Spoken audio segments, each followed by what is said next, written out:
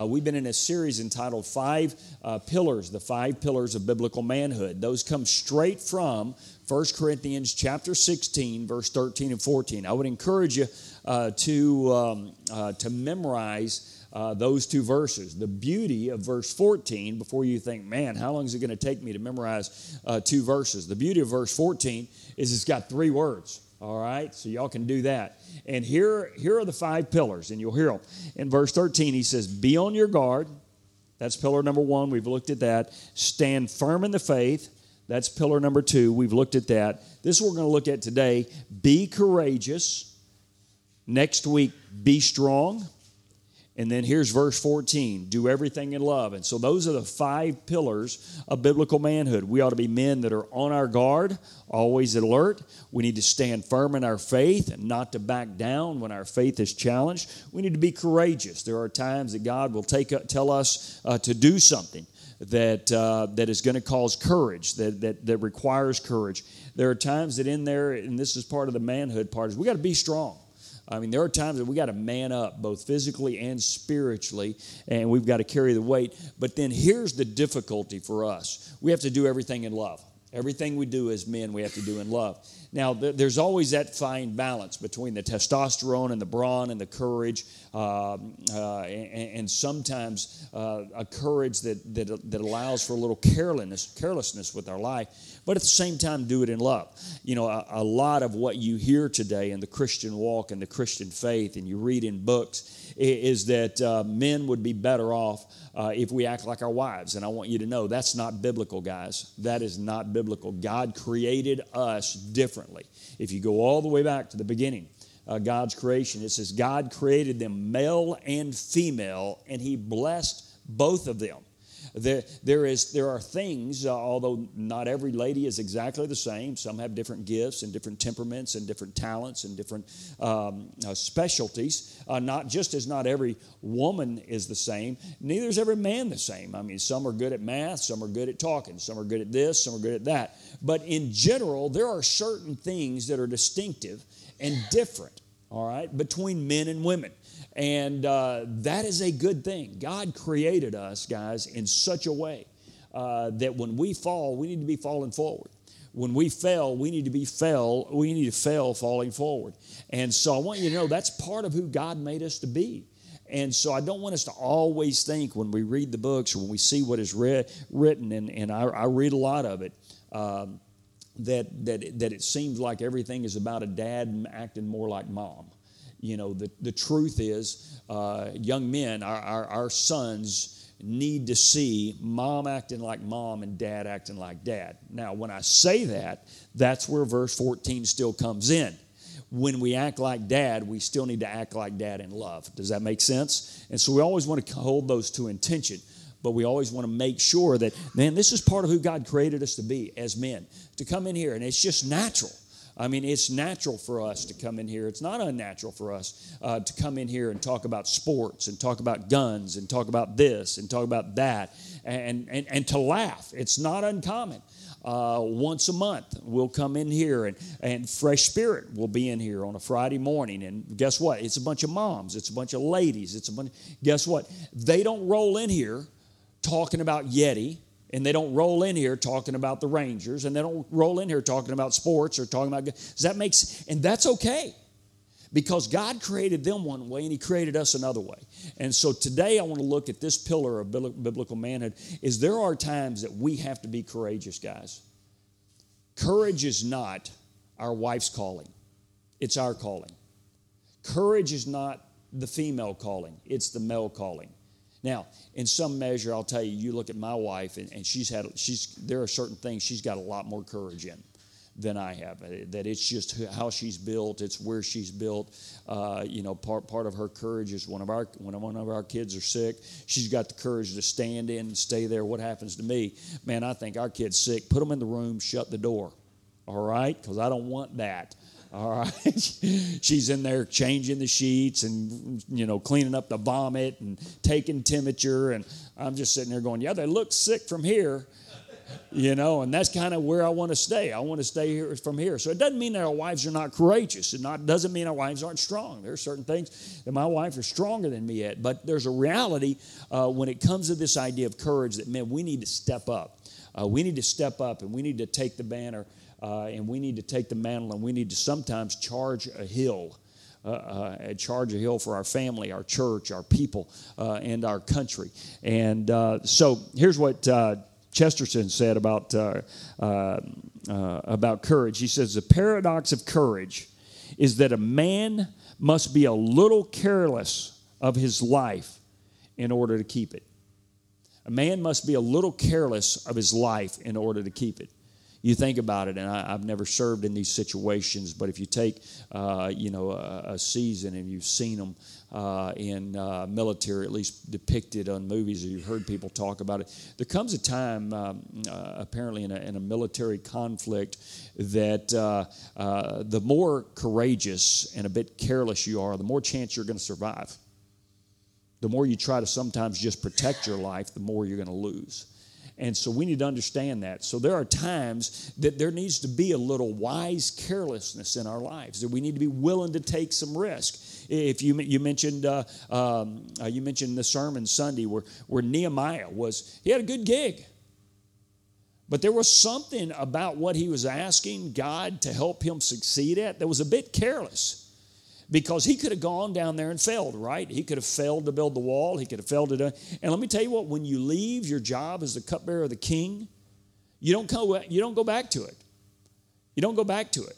Now, he didn't leave hostily, and he didn't leave in a difficult situation, but it's not something you necessarily return to, man. So there has to be sometimes a little carelessness in our lives. I love what C.S. Lewis said. He says, courage is not simply one of the virtues, but the form of every virtue at the very testing point. He says courage is not just one of the virtues, it's the form of every virtue at the testing point, at the boiling point. And so today I want to talk to you about be courageous. And so let me start, and you can just stay where you are. I want to read you something that will set up the passage we're about to read. And it's all the way back in Exodus chapter 3. This is where Moses is speaking to God at the burning bush, okay? Moses is speaking to God at the burning bush. Yes, we're going to Numbers 13. So if you want to stay there, if you can quickly jump to Exodus chapter 3, we're going to read about the first 9 verses or so, but it's going to set us up for our conversation from Numbers chapter 13. Here's what it says, Exodus chapter 3, beginning with verse 1. It says, now Moses was tending the flock of Jethro, his father-in-law, the priest in Midian, and he led the flock to the far side of the wilderness and came to Horeb, the mountain of God. There the angel of the Lord appeared to him in flames of fire from within a bush. Moses saw that through the bush, that though the bush was on fire, it did not burn up. So Moses thought to himself, I will go over and see this strange sight. Now, that's kind of interesting the way they put it there. Moses thought to himself, hey, there's a bush that's on fire, but it's not burning up. How about this? I'm going to go check that thing out, right? Isn't that kind of the curiosity of the man that, let me go see this thing. Hey, that looks like it could go explode. Let's go look at it. How many of you are this way with your family? My wife is real tapped into the whole tornado warning. Okay? In other words, we have kids we have 2 girls that are up in Norman. And so that means she wants the weather reports. There are times that they'll do a tornado warning. Wherever she gets one from, whether it's in Allen, Texas, or Dallas, or Norman, guess where she goes? She's got her little tornado spot right under the stairs. She goes in there all the time. Guess what? She gets our kids in there. What's my natural tendency? I walk out the front door and look. How many of you, are you the same way? I mean, I admit it. I want to see that sucker coming, all right? I think it'll be cool. But, I'm not going to stand out there and go through it. I'm not looking to reinvent the Twister movie or something like that. That was the name of the movie, right? Twister, or was that just that game we played when we were kids? I do that. And she goes, you're an idiot. I go, I know, but that's part of who we are. And so here, Moses kind of does that whole deal. All of a sudden, he hears the warning. He says, there's the fire in the bush, but the bush isn't burning up. I ought to go check that sucker out. I need to see if I can maybe bottle that and sell it and capitalize on it and franchise these things. We're going to have burning bushes everywhere. And so it says he goes over and he checks it out. And he goes, why does this not burn up? But it is on fire. Then verse 4, it says, when the Lord saw that he had gone over to look at it, God called to him from within the bush, Moses, Moses. And Moses said, here am I. He says, do not come any closer, God said. Take off your sandals, for the place that you are standing is holy ground. Then he said, I am the Lord your God, the God of Abraham, the God of Isaac, and the God of Jacob. At this, Moses hid his face because he was afraid to look at God. The Lord said to him, I have indeed seen the misery of my people in Egypt. I have heard them crying out because of their slave drivers, and I am concerned about their suffering. So I have now come down to rescue them from the hand of the Egyptians and to bring them up out of the land and into a good and spacious land. Now listen to these words, a good and spacious land, a land flowing with milk and honey. Now I want you to hear this. It is the home of the Canaanites, the Hittites, the Amorites, the Perizzites, the Hivites, and the Jebusites, and any other ites you could possibly imagine. In other words, those were the enemy. So what is God saying? He tells Moses right then, here's what's going to happen. I'm going to remove you from slavery, from bondage, from your slave masters. I'm going to take you to a land. It is a good and spacious land. It is a land that is flowing with milk and honey. But I want you to know right now, there are enemies in the land. Let me just name you a few, okay? And so the reality, when God takes us somewhere, when God takes us as men or tells us to go or tells us to do something that we really sense God is calling us to do, it may not be as vivid as a burning bush, but it might be some other way in some other season that God is just saying, man, I'm just supposed to do this. And God said, and you sense in your heart that God's saying, this is a good and spacious land. This is a land that is flowing with milk and honey. Don't assume that God is taking you to a place where you're not going to have difficulties or troubles or enemies. Does that make sense? Because God defines right here, it's a great place. It is a land that is flowing with milk and honey. But currently, there are enemies in the land. How do you get enemies out of the land? You have to go do battle with them, right? And so God lists them out for him. Now listen to this. Verse 9. And now the cry of the Israelites have reached me. This is God speaking. And I have seen the way the Egyptians are oppressing them. So now go, I am sending you to Pharaoh to bring my people, the Israelites, out of Egypt. Now, so let's fast forward a little bit. Here the children of Israel, they've come out of Egypt. The plagues have been delivered. They've been through the Red Sea. They've journeyed to a place where they ran out of water, and they've encountered bitter water. They've had a lot of amazing things. So now they're over at the Promised Land, okay? So all of these slaves are now at the edge of the Promised Land. It is time for them to go in. And this is the first time. This isn't Joshua's time. This is the first time. And so what does God do? God shows up in Numbers chapter 13 and tells Moses, it's time to go into the land. But before you go into this land, I want you to send some spies in, all right? And remember what we've been doing with this series. In each one of these pillars, I've been showing you an epic fail in Scripture, and then a wonderful victory, a sweet victory. I've been showing you in each one of these ideas that I've been showing you where it fell. That's part of the beauty of Scripture, guys. Is I love the fact. I mean, how hard would it be if every time we read Scripture, if every faithful man or every faithful person always batted 1,000? We'd look and we go, I don't come close. I don't measure up at all, right? But I love the beauty of Scripture is because it's constantly showing us that there were men of great faith and great courage who at a certain season in their life failed. But it also shows us there are times in Scripture, and we're about to see this, there are times where it is a fish or cut bait season, where if you fell at this, it cost you everything. we're about to see a generation of the children of Israel die because of the decisions of 10 men. How many of you would say that's an epic fail? A generation are going to die. Not only are they going to die, part of the reason they're going to die because God is going to judge them and say, not one of you who rebelled against me will see the promised land. What a tragic thing. After seeing God move to bring them out of slavery, they never tasted the promised land because of their disobedience, save 2 guys. And those are going to be the sweet victory. So let's jump down. So let's pick it up, reading in verse 13, chapter 13, verse 1 and 2. It says, Then the Lord said to Moses, Send some men and explore the land of Canaan, which I am giving to the Israelites. Notice God's already said, God promised them this land when he was at the burning bush. God promised Abram seasons before that he was going to make him a great nation. He was going to give him a place. He was going to have a land.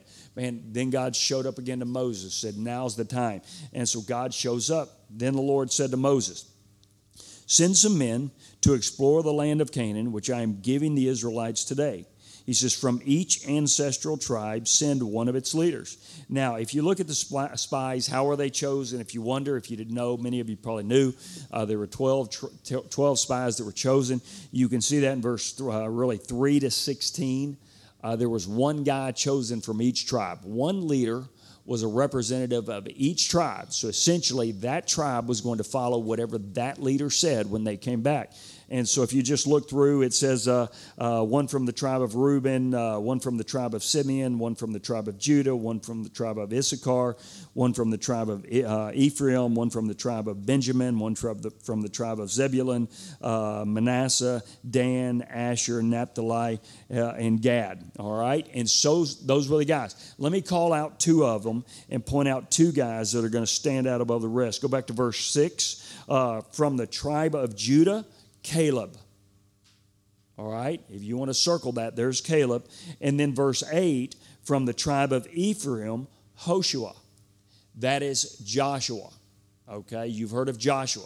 So those 2 guys, and if you want to know what tribe they're from, Judah and Ephraim, those are 2 of the 12 spies that go into the promised land to look at it. So now let's jump down. Let me show you the instructions. Here are the instructions. Jump down to verse 17. Verse 17 to 20, Moses gives them the instructions. He goes, listen, when Moses sent them, the spies, to explore Canaan, he says, go up through the Negev and on into the hill country, see what the land is like, whether the people who live there are strong or weak, few or many. See what kind of land they live in. Is it good or is it bad? See what kind of towns they live in. Are they walled, unwalled, or are they fortified? He says, check out the soil. Is it fertile or is it poor? Are there trees in the land or not? Do your best to bring back some of the fruit of the land so we can taste and see. So Moses gives them specific instructions, right? He gives them specific instructions. He says, hey, go check the land out. We're going to have to go in there. We're going to have to fight. How do you know Moses knew they were going to have to fight a little bit? He says because the Perizzites and the Jebusites and the Philistines, everybody was already in there. So Moses just sends these spies in there with these orders. Go survey the land, spend your time, all right? Spend your time walking through the land, bring back some fruits, tell us how the land is, tell us how the cities are, tell us how the people are, tell us everything. And then you come back. What was that for? That was for the purpose of them developing a strategy on how they're going to take over the land. That was why the spies were sent into the land. All right? So now let's jump down to the exploration. Let's go with them. Pick it up in verse 21. It says, so they went up and they explored the land. Jump to verse 23. When they reached the valley of Eshcol, they cut off a branch bearing a single cluster of grapes. Two of the men carried it on a pole between them, along with some pomegranates and some figs. So if you ever want to know, and I shared with you Nehemiah on Sunday, two things that stand in honor of the reading of God's Word, where that came from, Nehemiah, as well as the idea of amen and amen came from Nehemiah, several other things. Nehemiah actually has the longest prayer in the Bible. If you ever want to know where the idea of, and you've probably seen it in your... probably in your Bibles, in your picture Bibles or something like that. I know that's what all you guys have. You've seen guys carrying grapes and they've got a pole between them. It kind of comes from right here. Here's the idea of these guys coming back, and they're carrying back grapes. They're carrying back some of the produce of the land. Pick it up in 24. It says, that place was called the Valley of Eshcol because of a cluster of grapes the Israelites cut off from there. Look at verse 25. At the end of 40 days, they returned from exploring the land. All right, just so you'll know this, if you're ever asked this, why did the children of Israel, after their disobedience, have to wander in the desert for 40 years?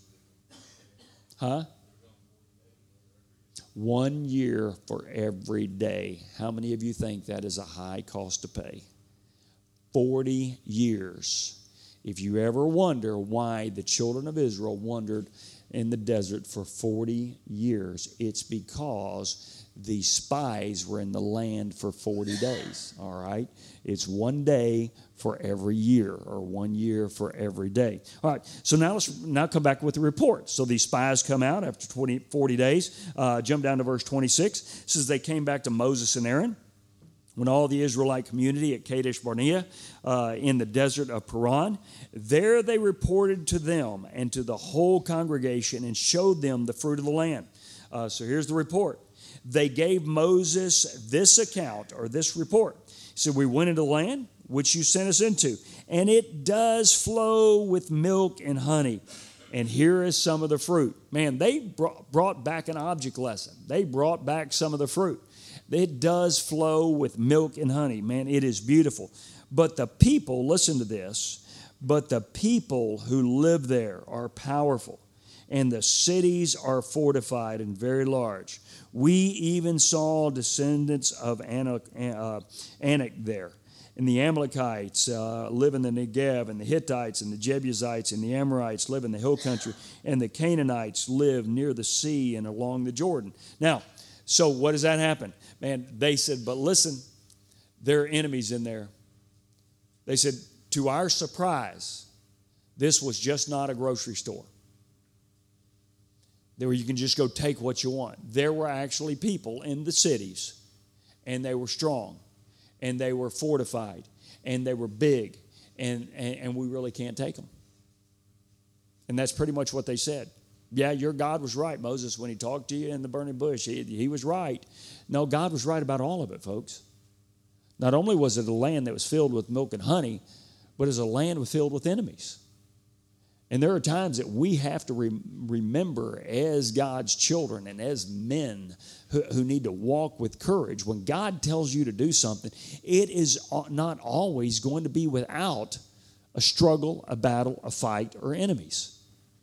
And a lot of times we can get the perspective, and sometimes you can read. I'll just give them the best good Christian. I'm just going to give them good hearts. People who talk in the Christian world these days that if you're truly a believer in Jesus Christ, you'll never encounter any enemies. You'll never have to go through any hardships. You'll never struggle financially. And I'm like, what Bible are they reading? Because struggle and sin and hardship and difficulty and having a little true grit, now that was a good movie. Yeah, both of them were actually good. Not usually they aren't that way, but they were both good. But guys, we need to understand there's some true grit. So these guys said, yeah, you're right, Moses. What God told you in the burning bush, this land does flow with milk and honey. And Moses said, no. And he also said there were going to be enemies in the land. I never told you it was going to be easy. I never told you I was going to be able to just roll right on through. And so notice as we jump down, look at what happens. Look at Look at how Caleb responded, verse 30. He began to sense. He began to sense how this was going. Then Caleb silenced the people before Moses said, we should go up and take possession of the land. We can certainly do it. And I love that. If God brought us all the way here, boys, let's go. I mean, you can't get any more clear than that. Notice the other ones had a long little diatribe, but the cities are fortified and the people are very large. Verse 30, Caleb, man of very few words. Anybody ever been around someone like that? Boy, just someone, they didn't speak a lot, but when they spoke, you knew they meant business. Caleb was one of those guys. Caleb said, boys, we can take this land. God is going to give us this land. I don't care how fortified those cities are, how big the enemy is. God has told us this is our land. It is flowing with milk and honey. Let's roll. And man, notice what happened, how the people responded, verse 31. But the men who had gone up with him said, we can't attack those people. They are stronger than we are. I just want you to know, there is some truth to that. Okay? What had the children of Israel been doing? They'd been slaves. They'd been walking around through the desert just begging for the next little pond of water that they could drink out, the next little food. They'd been just struggling with all of that. And so here they are. These folks were ready to go. And so they told the truth. Listen, they're stronger, they're bigger, they're better, they're battle-hardened people. They've had to fight for their very existence. So the men who had been with them went up and said, listen, we can't attack those people. They are stronger than we are. That's true. And they spread among the Israelites a bad report about the land they had explored. Now let me just point out verse 32. It is not uncommon when those who lack courage to do something for God, their first recourse is to spread disharmony among the people. They're not going to do it publicly. They're just going to sow a little seed here of doubt and sow a seed here of doubt and sow a seed here of doubt and sow a seed here of doubt. So always be careful. When your class is going to do something, or your church is going to do something, or the men are going to do something, always be careful the person that is just kind of back in the back chirping like the chihuahua. Be careful of that, because that's what they do. They begin to spread the word among the people of God, and they said, the land we explored devours those living it. All those people who are there are of great size. In other words, are big. Man, if they were a basketball team, they would win. You know, he says that. He goes, we saw the Nephilim there, the descendants of Anak, who come from the Nephilim. We seemed like grasshoppers in our own eyes, and we looked the same to them. Man, look at that. You know, we look like grasshoppers. Now, that was an exaggeration. That was a hyperbole. I mean, they weren't grasshoppers, but what he's saying is, man, compared to them, when you look at their bronze and their strength and their artillery and everything they have, we are not prepared for victory. It's the same thing we saw with David, right? When David stepped out against Goliath, there was nothing visibly. When you looked at David and you looked at Goliath that said David is going to lick Goliath. They were telling the truth here, guys. I want you to know. They were telling the truth. These cities are fortified. These people are big. We're pretty diminutive. We look like grasshoppers, even in our own eyes. In other words, they were telling the truth, but that doesn't take into account that God had brought them to this space and brought them to this place, and God was telling them to do it. And guys, if God is telling you to do something, or a group of men to do something, there are going to be enemies in the land, and it requires a little courage. It's not always going to make sense. Now, I'm not going to tell you to run off willy-nilly in everything you do and just have your own personal passion, and this happens sometimes, and then someone will say, well, God told me to do it. Now, I want you to know, you better make sure there's some confirming signs along the way. What were their confirming signs before they got to there? It wasn't just Moses saying, hey, by the way, guys, listen, a number of years ago, I spoke to a bush, and the bush was on fire, and it didn't burn up, and God said we're going to have this land. Remember, God had already given them confirming signs they were headed in the right direction. You remember the plagues in Egypt? You remember the Red Sea? You remember the bitter water becoming fresh water? You remember some of the battles they had already had and already won? Those were all confirming signs that what? They were heading in the right direction. So when they get here, it wasn't like God had not played a couple of spades for them. You know what I'm saying? God was saving the ace of spades had they just had enough faith. But anybody ever played spades? What do? You don't want to play your biggest spade first. You want to toss. I just want to win the hand. I want to win the hand. Man, from Egypt all the way to the edge of the promised land, God had just been winning the hand, winning the hand, winning the hand, winning the hand. Now all of a sudden, God is sitting there with the ace of spades, ready to give them the sweetest thing they could have ever imagined. And they folded and quit. And God didn't even get to play his hand for them. And I think there are a lot of times for us, guys, is that we will follow God up to a point. We will follow God up to a point. And because we lack courage, we won't see the best that God has for us. Even after there have been a confirming sign after confirming sign after confirming sign that if you'll be faithful to me and you'll follow me, I'll get you where you're going. And so, guys, my challenge for you and my fear for you is that, and I've seen this with men over my years of pastoring, I've seen a lot of guys make some wonderful strides and come a long way.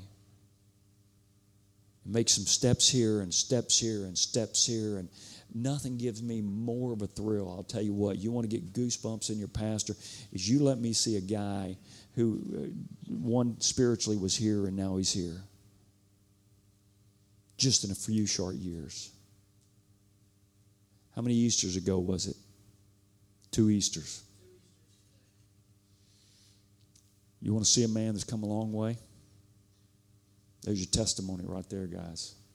There's several others in here that you've come a long way.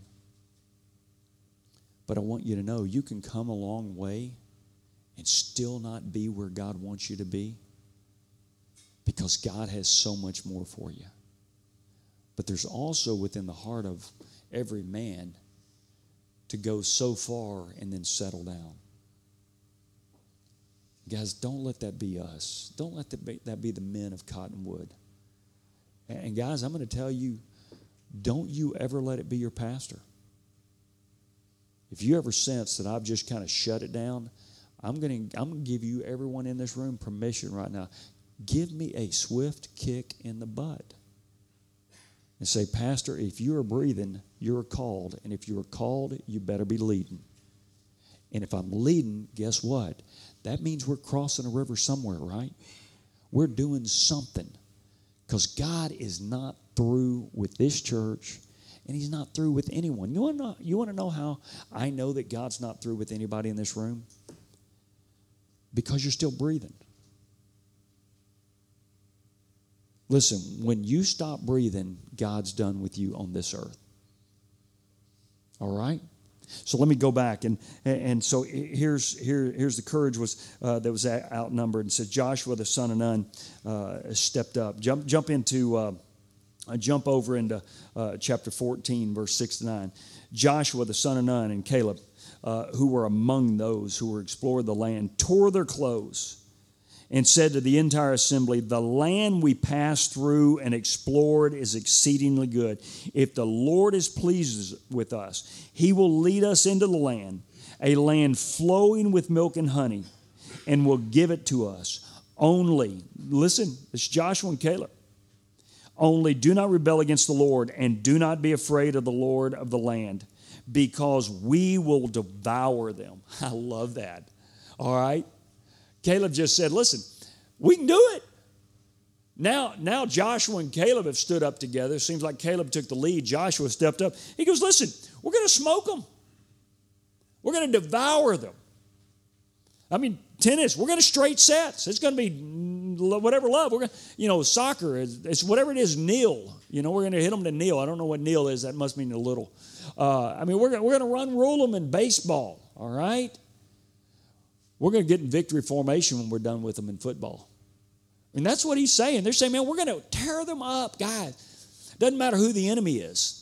But if we're going where God wants us to go, and we're going to be where God wants us to be, we're going to have the victory God wants us to have. But we have to be willing to go. And so he says, only do not rebel against the Lord. This is verse 9. I'm in Numbers chapter 14. Only do not rebel against the Lord, and do not be afraid of the people of the land, because we will devour them. Their protection is gone, but the Lord is with us. Therefore, do not be afraid of them. What is he saying? Be courageous. This is just part A of be courageous. Come back next week, and I'm going to show you the rest of the story. And it gets better for some. It gets worse for others. Let's pray. Lord, thank you so much for this day. Thank you for these guys in this room. Lord, when they charge out of here today, I pray that they would go with courage. That they would say, if God has called me here and God has called me to do this, that regardless of the enemies, regardless of those who fight against me, that regardless of those who rebel against God, if I will simply be faithful and simply be courageous, even if it requires a little bit of carelessness with my own life, I know that God will go before me. In Jesus' name we pray. Amen and amen. Take care. God bless. Have a great day, guys.